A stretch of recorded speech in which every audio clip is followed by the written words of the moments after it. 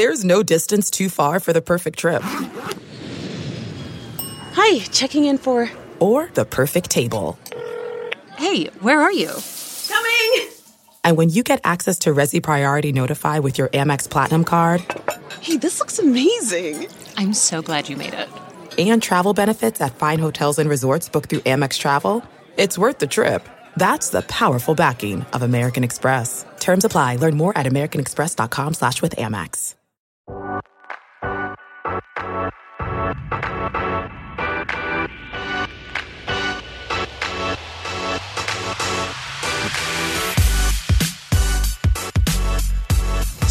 Still my favorite music. I know, I say it every week. It's because we have the producer extraordinaire, Sasha, who this was her baby. She is really good. She birthed it. Like, I'm not even saying, like, I mean. Well, you have to be careful because she can't take compliments. I know, but I'm telling you, like, you've worked with other producer people. Yeah. And, like, it's not even in the. I'm pretty sure we couldn't do what we do. That's Mike Sauter. You know that voice. I'm Damon Benning. You guys can call me what you want. They call him Sauter normally. Whatever. ODB, I've DB, called whatever. other things, too, by people that, don't. Welcome to this week's version of Playing It Forward. And last week, it was kind of just Mike and I, and we were talking off air, off script, Rip, yeah, about what we kind of wanted to do. And we were thinking of this father-son angle, and you wanted to ask me all these questions about my dad, and then the actual totally show went the happened, other way. and we talked about some other things, but it kind of was the birthing of an idea about legacies and who's doing what in the community and tough acts to follow. And we're thinking, oh my gosh, combos. I know you think combo guards. Yeah. I think combo meals. Yeah. And so we thought, what do we got? And right off, bang. We thought Dotzlers, right? Yeah. So about as good as it gets. I just happened, and you were there. You were kind of doing your own thing with pictures, but I just happened to see them that night because we shot on Tuesday. I said, hey, you've been on the brain here. Would you guys be interested in doing our podcast? So as we welcome in for this week's podcast version, we got Ron Dotzler and Josh, who barely ever get a chance to get together. So maybe unless it's at Josiah's basketball game. Right. Then they have their whole section of the bleachers. It's right. So maybe this week it's not like we're not the tie that binds, we're the tithe that binds, right? As we bring the two together. Good afternoon, guys. How are you? Great to be with you. So this is good, man. This is pretty cool. Like sometimes you feel like, you need a touch. You need somebody to kind of invest in you, pour into you. And this week it's really easy because I have a feeling, a lot like last week, we'll leave this conversation either needing to be better, feeling better, or knowing how to be better. Or wanting to run through a wall with motivation. Hence the whole better together. So, Ron, we'll start with you. I think a lot of people, they know of you. They talk to you a ton. They see you in passing, and it's like, gosh, I feel like I've known him forever. But a lot of people don't really know the story behind how and why you do what you do. You want to start kind of giving us the Cliff Notes version of the network and kind of how it came to be? Yeah, no, hey, just the whole sports thing is a great way to connect with the city, right? And so I was known as Ron Dotzler, Pastor Dotzler, and the organizer of Abide and all that. And then Josh come on the scene in sports, and then I became known as Josh's dad. So feel free to call me Josh's dad. And now what are you known as? Josiah's dad. Josiah's dad. Super fan. Now I'm Josiah's brother. Yeah, right. That's interesting too. We'll get to that because I know you're kind of joking, but it's weird how somebody that was so good at what people they don't do, even recognize. They're like, "Who's Josh?" Yeah, they're like, Oh, yeah. I'm like, wait a minute, that was the guy with right. he was an 8th, really 9th good. grade offer, right? Yeah. Like, I told a story the other day on the show. Somehow it came up about multi-sport athletes, Josh, and I said, you know what he was really good at?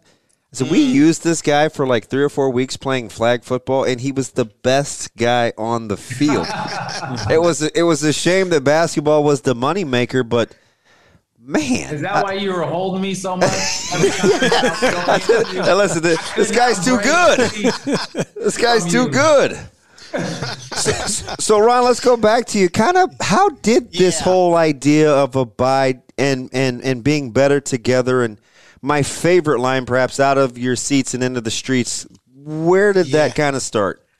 Yeah, so if you can imagine, I'm from rural Iowa, Defiance, a little population of 300 people, and I think I was related to most of them. My wife is from D.C. area. She's African-American, and between us getting married and beginning to have 14 children, obviously we're leaving our legacy with these kids. But I out of college, I was a chemical engineer for 8 years. But God had done a work in our heart to the degree that we wanted to do some kind of mission in a full-time way. So after 8 years as a chemical engineer, moved into North Omaha, and we founded Abide. And that's been actually 33 years now that we started it. And it's really a grassroots kind of approach to revitalizing a community and having the community become part of the broader city. And so we've been doing that for 33 years. And a good 5+ years ago, Josh kind of stepped in and took over. So it's interesting. I want to stay with this just for a second because obviously been to your place many times. You've done a tremendous work. Actually, both of you. And in my life, you guys were not only family friends, but Ron, you did the counseling for my marriage. Josh was actually presided as the minister. So it's weird. I feel like we go way back. Yeah. At what point do you think people thought, okay, chemical engineer, small town Iowa, he's going to move to North Omaha. They're going to be in a renovated fire station. How does this whole thing work? Like, you kind of skipped a few of the major steps. That's right. Well, there's a God part of this story, obviously, where God intersected in our hearts in a very real way. I think generally speaking, most people really want to make a difference, and they really want to give their life to something to really impact people around them. And for my wife and I, having an encounter with Christ, it radically changed us to think differently than just ourselves. In my first book, I refer to where we once lived as Velveetaville. If you're familiar with Velveeta cheese, it's processed cheese. And in a very real way, we were being processed by our culture. Our culture said, if you want to be successful, make this kind of money, live in these kind of houses, go on these kind of trips, et cetera, et cetera. And as a chemical engineer, I was very successful. But inside of me was this gnawing, this urging me to give my life to something more meaningful. Mm-hmm. And so that was what led us to selling everything and moving into North Omaha, which we actually thought we were going to go overseas and do some work. Mm-hmm. But once we moved into North Omaha, it didn't take long before we realized, wow, there's plenty of need right here in our city. And so we began that work here in North Omaha. For me, my first kind of interaction with Josh and Ron, you was outside of basketball, right? Because I've seen you guys forever doing that. But was this summer with the protest stuff and everything, and it was a super hot day. Something I'll never forget. I was told I'm like, hey, 30th names, you're going. Like, this is where you need to be. And, like, that doesn't bother me, going to 30th and whatever. That's no big deal. But it was super hot, and you guys were just out there praying and having just it was pretty neat to see you guys just kind of giving back or trying to give back, and the community should come together type of feel. I think that was even, like, on a Tuesday or Monday after the kind of hectic weekend. That for me was like, okay, wow, there's a bigger mission here. What take me through? I know I'm jumping years ahead, but take me through kind of this summer or the summer of 2020 and why, and some of the things you guys maybe did or the impact that you guys had or what you maybe even learned from that.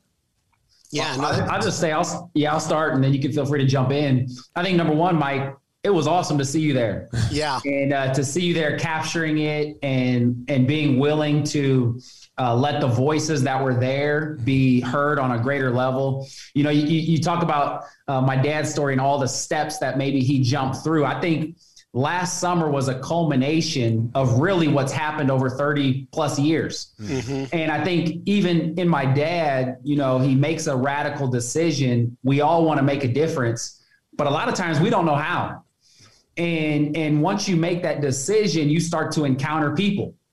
And so, you know, last summer, I think the coolest thing for me was if you were there at that event on the corner of 30th and Ames, which has been a pretty hot corner, about 3 blocks from where we grew up. But there's all these young African-American leaders there sharing and speaking. Mm-hmm. And what most people don't know, one of the guys who kind of, it was a friend of mine, Myron Pierce, who was kind of one of the main leaders. He called me up probably a couple days earlier, and we both said, man, we got to do something. Mm-hmm. And we said, let's rally a bunch of leaders from the community. Let's make a statement. Let's take a stand. Let's talk about what we're for, not against. And so that's why we called it For North Omaha. Mm-hmm. But Myron came out of prison several years ago, over 7 years ago, and my dad was the only person who would hire him. Mm-hmm. And so he worked with us. He kind of started the work that he's doing now as a part of our organization. And for me, when we were standing in the front speaking, there was all these African-American leaders, and my dad was in the crowd. Mm-hmm. And my dad was really the reason that all of us were standing in that position. Mm-hmm. And it's because for years, I wouldn't say that he's always had the right formula, but he's always tried to leverage his influence for the good of others. Mm-hmm. And whether it was for me, his son, whether it was for Myron, who grew up in the community, who didn't have chances. And so I think just as an organization, we've always just tried to find out how can we leverage the resources, the influence we have. And so this summer was a culmination of 30 plus years of trying to leverage those resources, trying to develop the community, and then just kind of being in a position that when this type of crisis starts to happen, it wasn't that we were had to prepare ourselves for it. We were already in the middle doing it. Mm-hmm. And so I think there's just something about just continuing to put your best foot forward. Yeah, it's interesting. I always like perspectives, right? So Ron goes from chemical engineer, he gets married, he has this epiphany, kind of as God's kind of speaking to his heart on a radical change of direction. He's got one of this young man by the name of Josh Dotzler, who was a fantastic athlete in high school, one of the earliest of the early offers to attend the University of Creighton and play basketball. You have, I think sometimes people, when they see you, they're like, oh my gosh, there's this charisma and his glass is always half full. Your growth, pruning, and maturation has been nothing short of spectacular. We got to go back a little and talk about how you weaned off the court and stepped away from that arena and that competition into the competition of life, as it somehow managed to find a way to keep you fulfilled. Yeah. Well, you use the word weaned. I can tell you there's nothing, it didn't feel like a weaning process. I mean, I think I'm friends with a lot of guys who are playing professionally now, at different levels. And one of the hardest transitions to make is when you're done with ball to transition into that next phase of life. Mm-hmm. And I could have never said this at the time, but I go from having a good high school career and I'll just say this, this last weekend, Bellevue West was playing Sunrise Christian, yep. Huge game. And I think in the information page, my name was mentioned by Coach Woodard. And just those little things continue to give me a level of credibility among my family when it comes to history.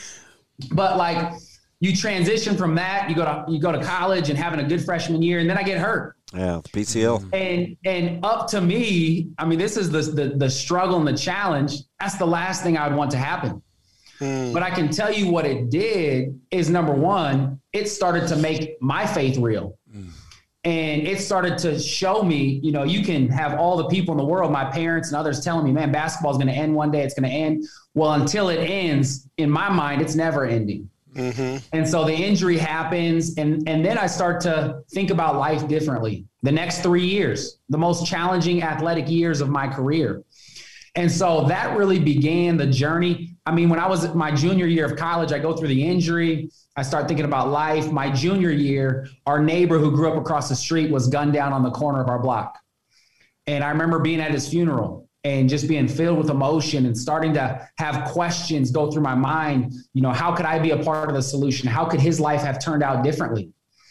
And those experiences started to fill me with a sense of, I want to live with purpose. I want to be about something that's bigger than myself. But I'll be the first to tell you, Damon and Mike, I did not want to work with my parents. I did not want to be a part of what they were doing. Not that it wasn't that I respected what they were doing, but everything from just the grassroots nature of the organization, the scale of the organization. And then also I didn't want to live in North Omaha because the experiences I had more than anything filled me with a sense of fear. And so I wanted to be about something bigger than myself, but I did not want to come back and be a part of it right here. So what changed? Honestly, it's a variety. Yeah, it's a variety of circumstances. 2009, I graduated. There was kind of the job freeze. And I had some professional teams overseas that wanted me to come try out. Man, I was taking medication every day just to stay on the court. And I knew I probably wasn't going to go down that path. I had some job opportunities with some good companies, but there was kind of a job freeze. So they're like, hey, we'll come back to you in 3 to 6 months. And then my dad was like, hey, while you're figuring out life, I was married at the time. I had been married for almost 2 years. Yeah. He said, come serve with us until you figure out what you really want to do in life. And my wife looks at the situation and she says that my parents set us up from the beginning. In my mind, we were just kind of taking the next step. Felt like, all right, we'll do this for a short period of time and then we'll figure out what we really want to do. And, over 11 years later, we're still here. Now, Ron, maybe this is different because you have 14 examples of how to do it differently. But for me, there was a very fine line between what I wanted to pour into the kids, how much I wanted, the kids to be like me, to do what I do, to not do what I did. How hard was it for you to allow God to kind of speak through Josh and find his own path versus you wanting to be the overseer and provider that you've kind of become known to be? Yeah, no, that's a good question. I think a lot of parents, we hang on too long, don't we? And a lot of leaders, we hang on too long in our current business or organizational environment. And we don't transition quick enough. And so our organizations lag behind. Our parenting lags behind. And so I think I had good examples in my own parents. Graduation night, my car was loaded up and I was headed to Omaha from Little Defiance. I mean, it was pretty much a condition. You are out of here. Once you graduate, you're gone. So I kind of carried that in with our kids. But I think if I look at parenting today, he definitely did. I moved myself into the dorms at Creighton. All these parents were there. Man, they dropped me off. I was on my own. That's right. So much of parenting today is about protecting our children instead of preparing our children. And I think I had some great examples of my own parents. And so in the preparation process, you got to think through that. And so releasing your children is just one of the examples. I think that's difficult for parents, but by God's grace, we were able to do it. And maybe it's because we had so many kids at home. There was just another one leaving. It's just like, how do you? So I was going to ask something, but I'll say this too. For me, probably the most powerful thing, our parents exposed us a ton. We lived in Mexico growing up. We would go on mission trips to Mexico. We went to schools. We lived in North Omaha, but we did life in Bellevue and in Westo. And so we were exposed to a lot. But the number one thing that always stood out to me about my mom and my dad was not necessarily the work they did specifically, but the purpose they live with. And there was nobody else. If there's one thing I knew when I was getting done with basketball, I wanted to live for a purpose bigger than myself. And didn't know where that would be, but that model that they set before us and the way they live sacrificially was definitely a picture that caused me to want to say, man, this is what I want to live like. I think one of the interesting things in talking to you guys is obviously we have a lot of folks that utilize the podcast, men, women. Mm-hmm. The irony, God's funny sense of humor, is you're talking to two guys in an audience who I think both Mike and I we're married to people where sometimes I think gender roles can be reversed, right?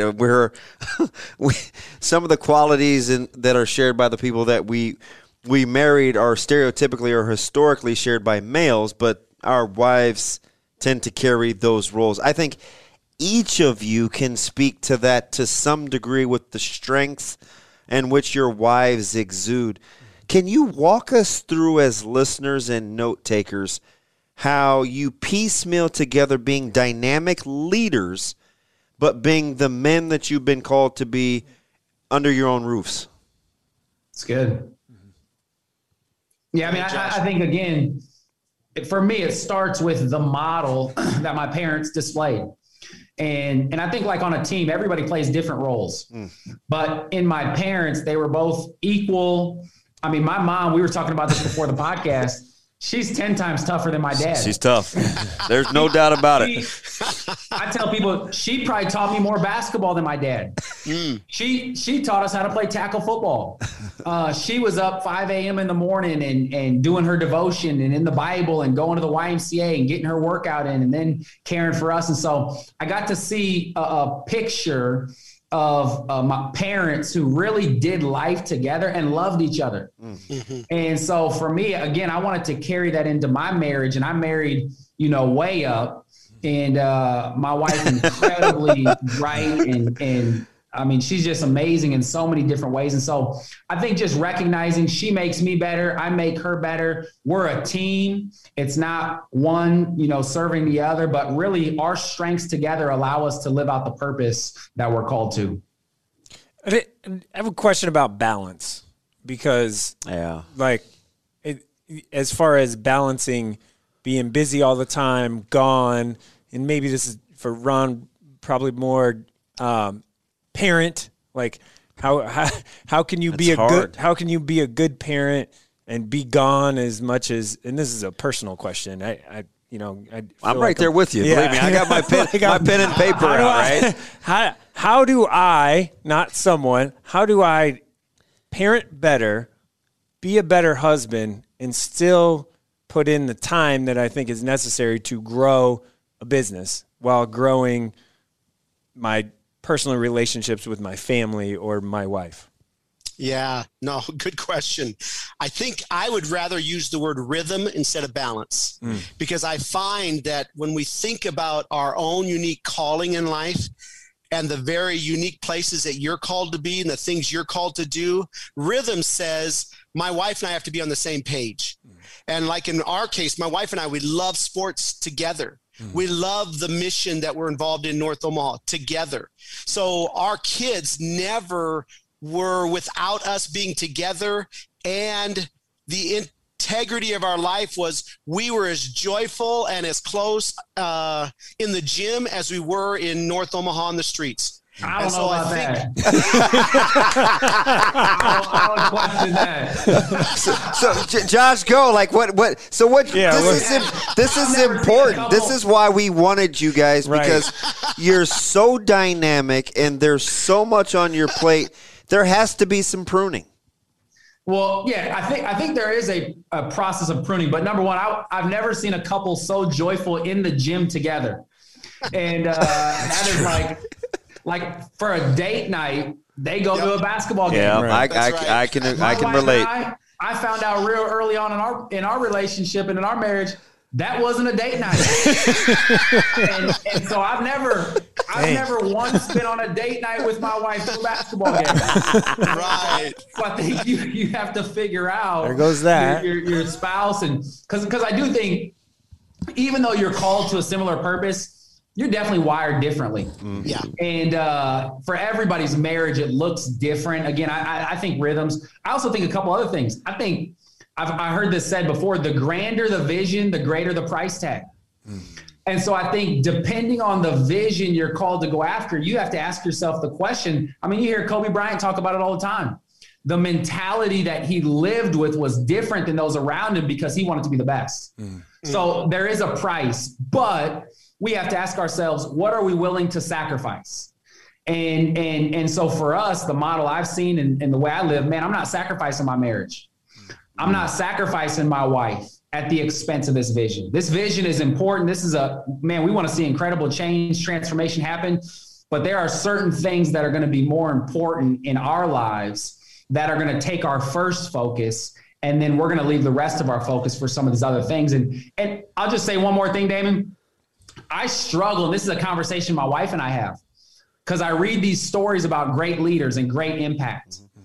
And I also read and see the mistakes that they've made. And so I constantly ask myself, man, can you achieve greatness without sacrificing those things that are most important? And obviously I'm on the journey. I don't know, but I do know that there are things that are very important that have to take my first attention. But man, I want to see some incredible impact happen too. So listen, one of the things that I think has always captivated me about your family is I'm just not sure when you sleep. And as a guy that thinks sleep is overrated, I definitely don't want to mistake activity for achievement. Right. So where are the checks and balances? You're so integral in what's going on in the community. You mean so many things to so other people. But then there's this, wait a minute, we have home and our families too. That has to be more towards balance than rhythm, does it not? Well, rhythm in the sense that you have alignment with your spouse. So I get the idea of balance, and yeah, you can talk about balance that way. But when I think about, the unique callings that we each have, the rhythm says that my life, it might look very different than yours, but the priorities are still the same. God is number one. My wife is number two. Our children and family number three. You kind of keep these, these things in proper alignment with your spouse. Then as far as the activity and how you live your life can look so different than other families.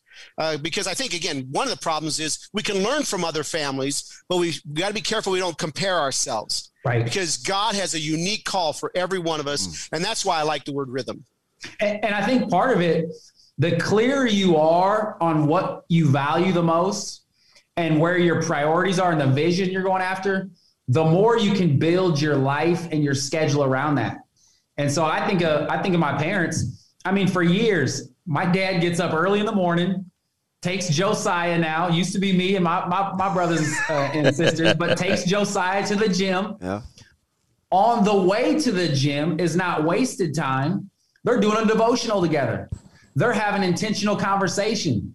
They go to the gym, they get up shots. Josiah goes to school. My dad goes home, sometimes goes and takes another sibling to another school where they're having intentional conversation, dialogue.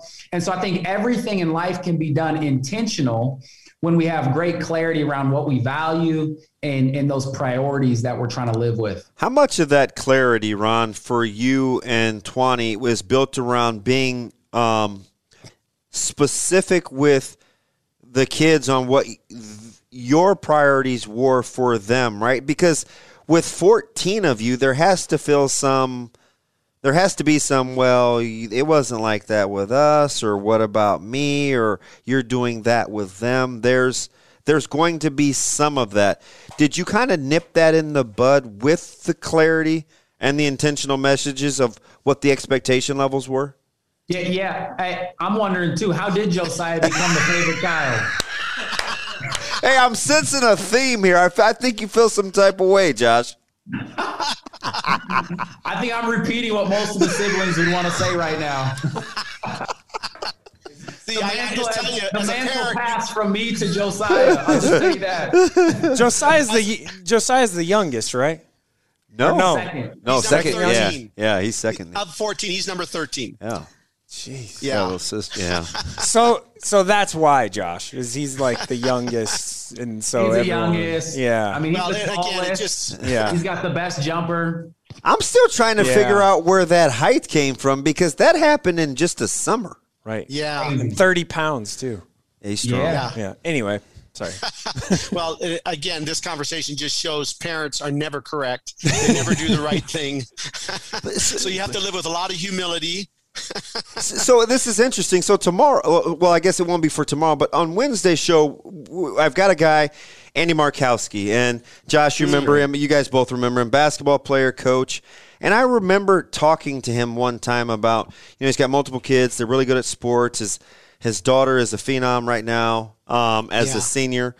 And I asked him how they pick and choose games and what happens. And he's the only person that I've ever heard say, hey, listen, the oldest has priority. The youngest knows that their time will come.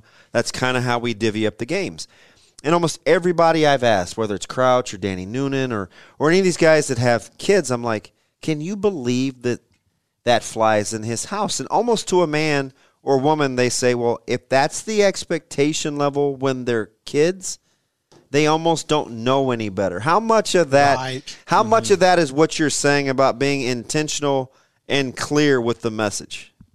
Well, I'll say this, that, I mean, even when I was coming up, one of the things that I loved about my parents, it wasn't about fairness. I mean, they tried to give everyone similar. Oh, this may be important.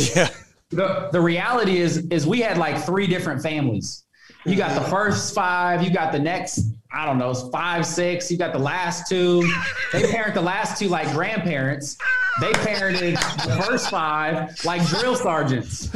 And so they go from drill sergeants to grandparents. And so, I mean, there's definitely some bitterness from some older siblings, but the reality is that's life. You learn, you grow, you change. Hopefully you're always getting better. And so I think they've constantly progressed to get better. But I remember when I was playing basketball at Creighton, in one weekend, they went to 20 basketball games because my game was similar importance to my siblings' game who was in second grade and who was in high school. And so they've always made it a point they're going to be at everything they can. Now, if something comes up and they can't, and they're out of town, but for the most part, they're always going to put the best foot forward in that season to let you know that they're there to support you. And whether that's waking up early to take you to get extra shots in or that's showing up at your game. Guys, let me ask you this, because I think this has kind of been a reoccurring theme with good leaders that we've talked to up to this point, is this idea of taking self-inventory and kind of being a lifelong learner. Yeah. It's not necessarily innate. It's a learned behavior. When you're good at it, it's very, very impressive. When it gets away from you, it can be awful detrimental. How do you guys, on an individual basis, each of you can tell your tale about the constant evaluation of being a lifelong learner and taking self-inventory? Yeah, I think when I think about parenting and even some of the questions you asked earlier, I mean, you don't have all the answers. And so you're constantly learning from others. You're reading books. I would listen to podcasts and sermons. I mean, every day, 2-3 times, reading lots of books, reading lots of articles. You have to be that learner. I remember just watching my own kids, being a learner of my own kids, right? I remember watching my own kids. All of a sudden, they were turning about 10, 11, 12 years old. And I recognized that they didn't have a sense of direction in their life. And there was a defining moment for me because I also had some encounters in my community where people were trying to commit suicide or were actually murdered. And it really got me on this path of thinking about purpose. And I remember my own kids all of a sudden beginning to realize, you know what, I've not set a tone of purpose in their life. I was just trying to raise nice, good little kids. Now I recognized, wow. And in that moment, I was beginning to recognize, no, I want to raise these radical world changers. I want to raise kids that can make a difference in a world that has a lot of challenges. And that defining moment got me on a course to begin to start speaking into my children and exposing my children to the idea of purpose and what it means to live life on purpose. And then I think through parenting, you just come across certain arenas at certain points in your life where you say, you know what, I can do better. And you start speaking that into your kids. It's good. Josh? I think, too, just the power of sports. You know, when you're playing sports, you have a coach, you have people constantly giving you feedback, constantly challenging you to get better. And I think there's something about having other voices in your life, people that you respect, people that you look up to, that can speak into your life, that can tell you what you need to hear, that can challenge you. You know, I recently just joined a CrossFit gym. And for the last 10 years, I've been working out by myself.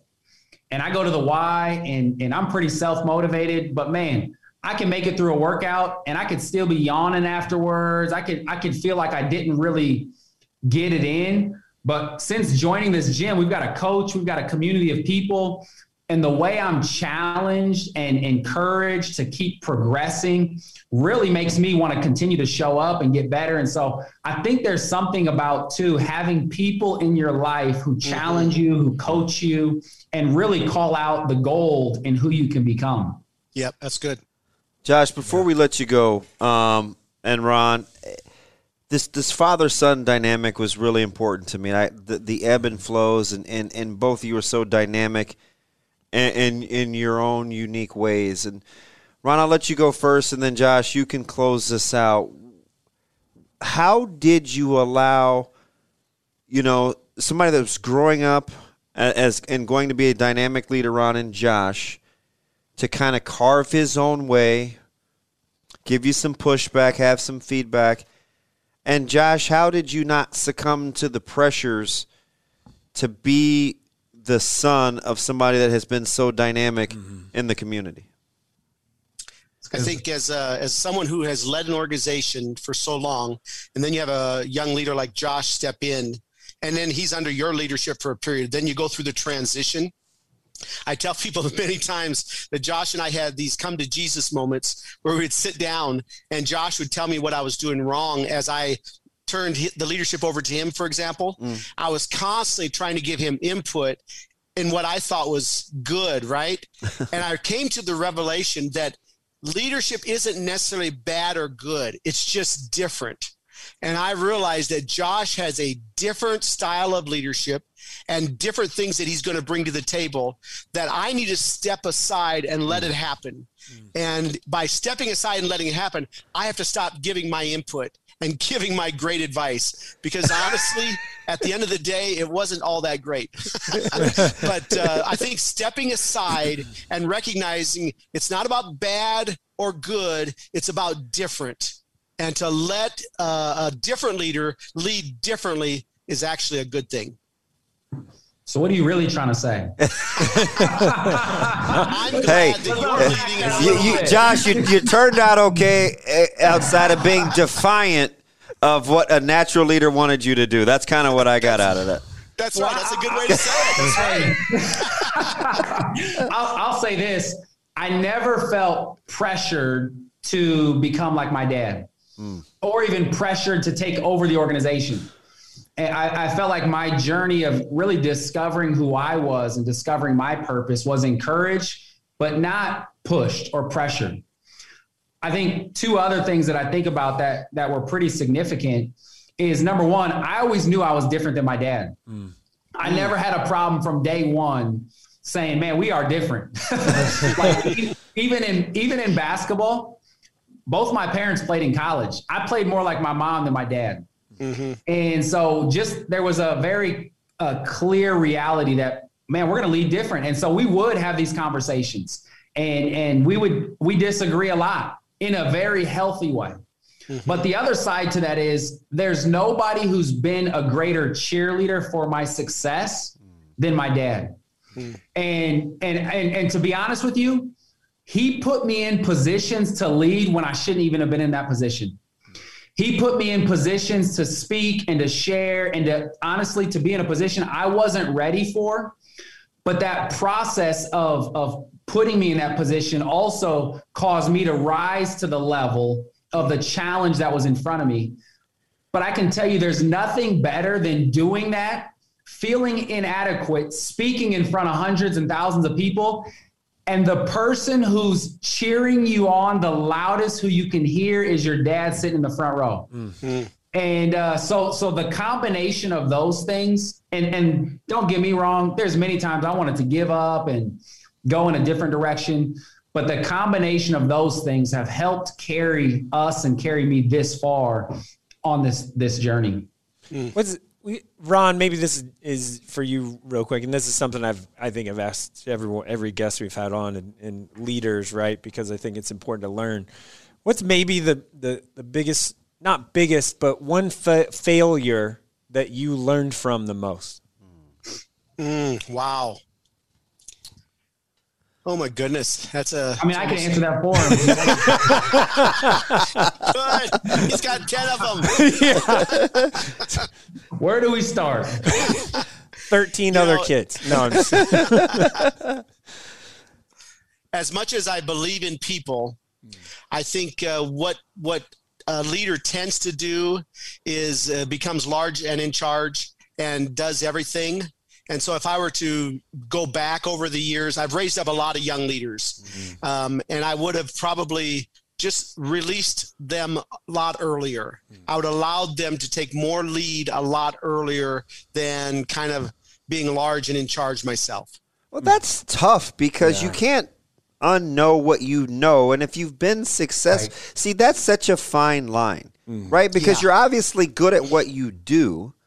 So to let go and let it, and let God, other people are going to. That has to be difficult. And he lets go faster than any leader I've ever seen. and I think it's literally, seriously, it's been one of the biggest strengths, but it can also be a challenge sometimes when people aren't ready to lead. I'll say this about him.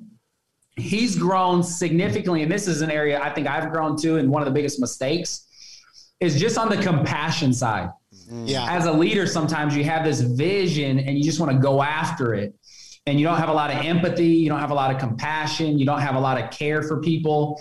And the way he's grown in that area, I'd say for myself in the last 10, 11 years, my wife would say, our team would say, just caring for the people in front of you, your team, your loved ones, your community, not just getting so caught up in the big vision to build fitness centers and gymnasiums and all this stuff.